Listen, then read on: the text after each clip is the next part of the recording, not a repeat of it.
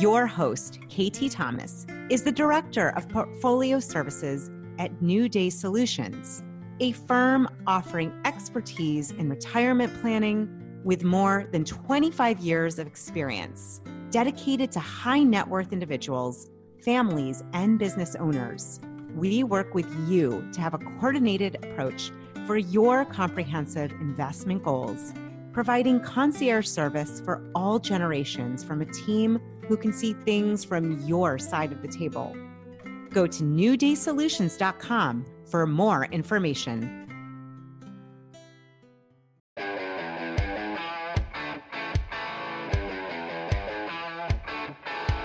Working with your investments, retirement, insurance, estate, or tax planning, or just dealing with everyday expenses, your money matters. Let KT Thomas help you make the most of it. This is KT's Money Matters. Hey there, and welcome back. This is KT Thomas at KT's Money Matters, talking about your quips and tips and financial ideas and ways to make and grow and maybe even spend money or maybe spend less money.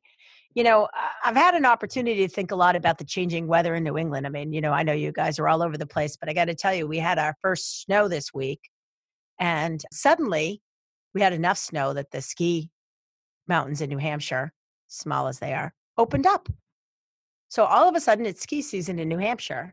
And so Tammy and I were kicking around this idea of how people manage their winter activities, because I think that, you know, unlike summer activities where you can kind of like sit on a beach and bring a lunchbox and read a magazine, it can be kind of cheap to have a summer trip. But winter trips, I think, are pretty expensive just because of, you know, the fact that most of your recreation requires equipment and travel. So, you know, Timmy and I wanted to talk a little bit about fighting the winter blues by going out and play and, you know, not breaking the bank. So I've asked Tammy Simon, CFP, and my cohort in crime here at New Day Solutions to talk with us today a little bit about planning for the winter and how we think about planning our money and our recreational spend. Tammy, thanks for joining me. Thanks for having me, KT. So like you're a winter girl, like you can't wait to go skiing, and I'm the girl that kind of wants to go to the airport. So let's talk a little bit about what people do in the winter months and what are you so excited about?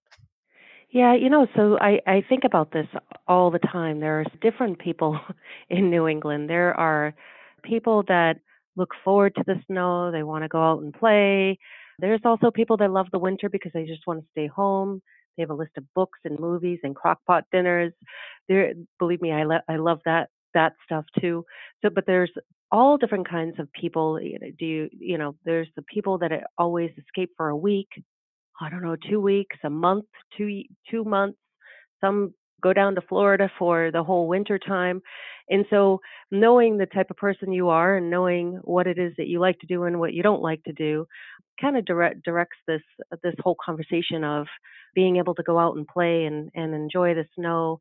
And so I did a little digging. I did a little digging on people that like to ski and snowboard and how to best utilize their winter and being able to get, I don't know about you, but the years that I didn't go skiing, I was miserable for the winter time. Yeah, I think if you don't find the joy in the winter, you know, it's like purgatory, Yeah.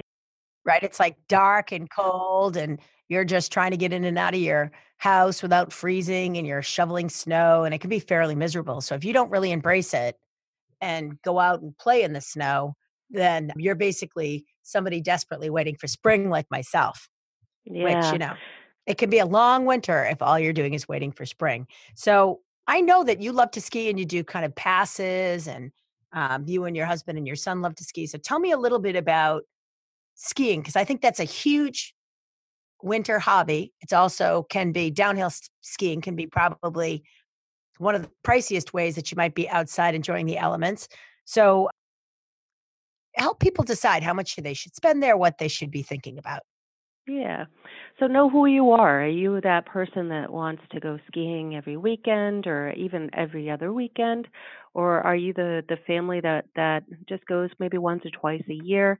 I'll say that in the past we've been that family where we might go once or twice in the year, and I would never even consider getting a ski pass.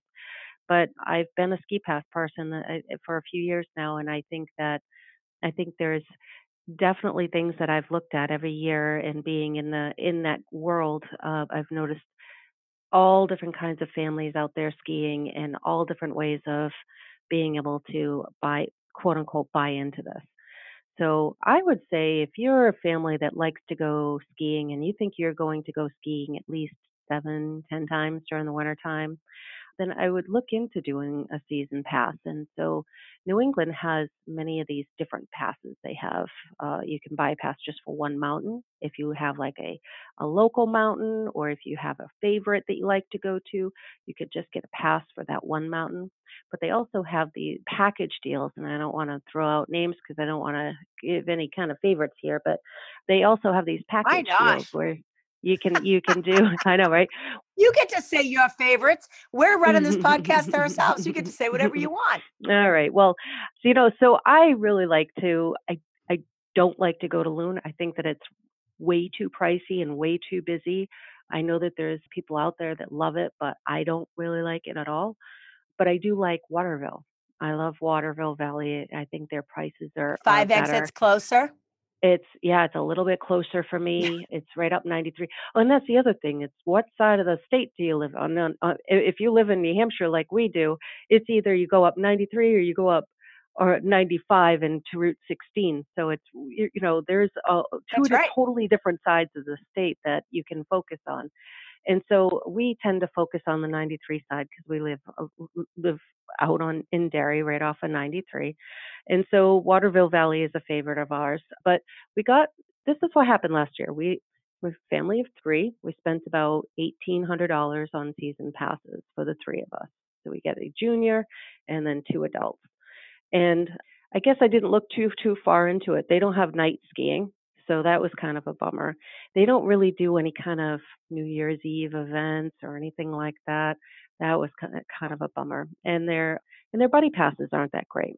So I was Okay. thinking about it. I'm like, let's see if we can go to another mountain. It might not be as big as Waterville Valley, but let's see if we can go to another mountain and get a better deal from this. So we went south a little bit further, closer to Concord, and we did Gunstock. So Gunstock I this love year. Gunstock. Night skiing and 2 for 1 on Tuesday nights. Listen, I can't wait to go on a Friday night after work. I'm gonna go, and I'm gonna get my son from school, and we're gonna shoot up 93, and we're gonna go to Gunstock. They offer night skiing. There's New Year's Eve packages that give great discounts. So you want to look at all the things that these season passes offer as well. So here's the trick. If you buy your ticket in early spring, so like March, beginning of March, if you buy your season passes in early March, many mountains, what they'll do is they'll give you free skiing for the rest of that season if you buy your season passes for the following year. So you So can use them right away if so there's you still can use snow on them the right ground away. and it's early March. You could ski on that pass, so you could get like a twofer. That's right. Oh, I like So that. Okay. yeah, it's a really great deal. Of course, it's really only going to count for the first year that you go, right? So the second year you already have season passes, so it's not going to be that much of a benefit. But Okay. if you wanted to try out a different mountain the following year, you could do that. But you can do one mountain, like we're doing just one mountain, or you can do the multiple mountains. So I think there's a package deal between Cannon and Loon and maybe Bretton Woods, I think, is in there. And so if you like the variety of the different mountains, you can get the season passes for that. Right. I mean, if you're like a heavy duty skier and you really like to you're the person going north every weekend with your skis on the truck, then something like that where so you don't get bored, you can go wherever it makes sense whenever you want. Something like that would really work for them because they're skiing a lot anyway. Yeah. We're more of the one mountain, get used to that mountain, love the mountain. You Have begin fun. you begin like this little community. You could start to see the same people Yep. over and over again. It begins to become this good feeling. But again, I think it's only for those people that are going to go 7 to 10 times a year. So this is another thing. The risks around that is that you might not get any snow. So make sure that the mountain So that you you buy a choose has pass. good snow Right. making. You buy a pass and they're not making any snow because we're having a warm winter and you're just burning that money. Yeah. So make sure that they have some snowmaking up there so that if there isn't any snow, then they'll at least have the machines making the snow. That's a good segue because last year we didn't start skiing until probably the end of February. Now Valley does have ski making, but it's not the full mountain. And so there were a lot of trails that were closed. They also added a whole new addition to the mountain, so that's pretty cool. But I think some of them weren't groomed the way that the others were, and so it was a little tricky, but it was still a lot of fun. So, if you like to ski a lot, you should buy your own equipment, but who shouldn't buy their own equipment? And how much do people pay on equipment? Do you have any idea about what it costs? Like somebody wants to go get skis and ski boots and I did. I looked up prices of rentals. I looked up prices of rentals because I haven't looked at that in a long time. And do you know that the rentals like it range anywhere between $40 to $60 a day? Now it depends on what those are like peak season costs, but they can be pretty expensive. So if you're going to right. go skiing, even if you're that person that goes a couple times a year, buy yourself a pair of skis and buy yourself a pair of boots. You can get used skis if you wanted to get used skis and poles. I wouldn't buy you boots, but some people would. I believe in buying a nice pair of boots on sale off season that you can get fitted for your body for your foot that can be molded to your foot. And I think I used the same boots for like 10 years. So you pay a little bit more to get a nice set of boots, but you can keep them. And for kids, kids outgrow their boots every year. So we tend to lease our son's equipment. Costs a Oh, hundred I didn't dollars a know that you year. could do that. Yeah, you can lease it for a full year. I think it's just as cheap for adults. But for Doug, we're getting his skis and his poles and his boots for $100, and so we'll turn him in next year, or we'll turn him in at the end of the year, and then next year he'll get newer skis, boots, and poles. So the reality is if you lease them, all you have to do is ski 3 times and you've made money on leasing them versus renting them at the hill. Exactly, exactly. Nice. I didn't know that was even an option. Yeah, you could do it for adults. You could do it for kids. I've leased cross country skis before, and that's actually, I haven't really gotten into cross country skiing, but I think if I did, I'll probably end up buying a pair. But you can. I think I rented this was a few years back, but I think it was like $20 for the weekend or something crazy like that that you could get a full set. So it was pretty cheap. That Nice. was for a rental. So listen, the only cost is not the skis, the boots, the jackets, the clothes, and all the accessories that go with it. You then, once you get to the mountain, you've got to decide, are you going up for the day or are you going up for the weekend? If you're going up for the weekend or a week, where are you going to stay? And how are you going to eat? And so you have some ideas about how people might manage their expenses while they're out there. Yeah, I'm a pretty frugal person, and so I feel like if I spent money in the springtime for the following year's skiing, I think that's a bold move to make. It's a lot of money to put out, and so my justification is if I'm going to put that money out, if we're going to go every weekend, well, let's make this a cheap when it comes to food because I don't know when the last time was that you bought food at a ski resort, but I think a hamburger's like $5. The fries are another 4. A drink is another 3. And My so, husband would never let me pack him a cheeseburger. He'd oh be my like, god. "Are you kidding me? Oh I no, want you a don't pack cheeseburger cheeseburgers. and I want an extra large hot chocolate." So I actually have to plan into the budget junk food for my husband because he's Yeah. just got to have it. But that's not true for everybody, right? You could save some money by packing. Our family is like that too. Right around noontime when you start smelling the grills and the food cooking, you get hungry Yeah, and then you get ticked off if you have tuna fish sandwiches packed. yeah. So what we tend to do is we tend to bring our lunch, we bring soup, we bring good food so that we're not upset when we start smelling the better food. But if you want to get a snack or something like that, that's where we would spend the money. So you know, snack mid afternoon or something like that. We'll put some money in if we do. But otherwise, we pack our soups, we pack our sandwiches, and we go. And it's just a fun way, and it makes me feel better for putting out the money back in the springtime to get to enjoy the day. And now I don't have to put out any money at all. Well, the other thing is, I don't know if you've looked around at the food at the mountain, but there's really not a lot of, I'm kind of one of those. I don't want to say I'm a health food nut, but I'm definitely a health conscious eater. You And know. so for me, it's like the idea that I don't have, the things that I like that I know are good for me that I can eat and feel good about. It's like, I need to have that. I need to have like real food. And so for me, it's like bringing the things that I really like. So let's shift gears for a minute. If you're going to go up and spend the night, do you sleep slope side? I mean, what do you recommend for people? I guess it depends on what the experience is that you're looking for, but we have been known to stay at a cheap hotel off the highway to get two good solid nights in. What I do recommend is doing some research ahead of time. So rather than winging it and finding what you find, planning out your days. And in fact, if you can play your cards right, and if you plan out your days. When I say ahead of time, I mean if you went online now and you looked for, if you just wanted to do ski day passes for skiing and stay at a hotel, your day passes, you could get a really great discount because you're buying them ahead of time online. So up to 10-15% discount you can get online.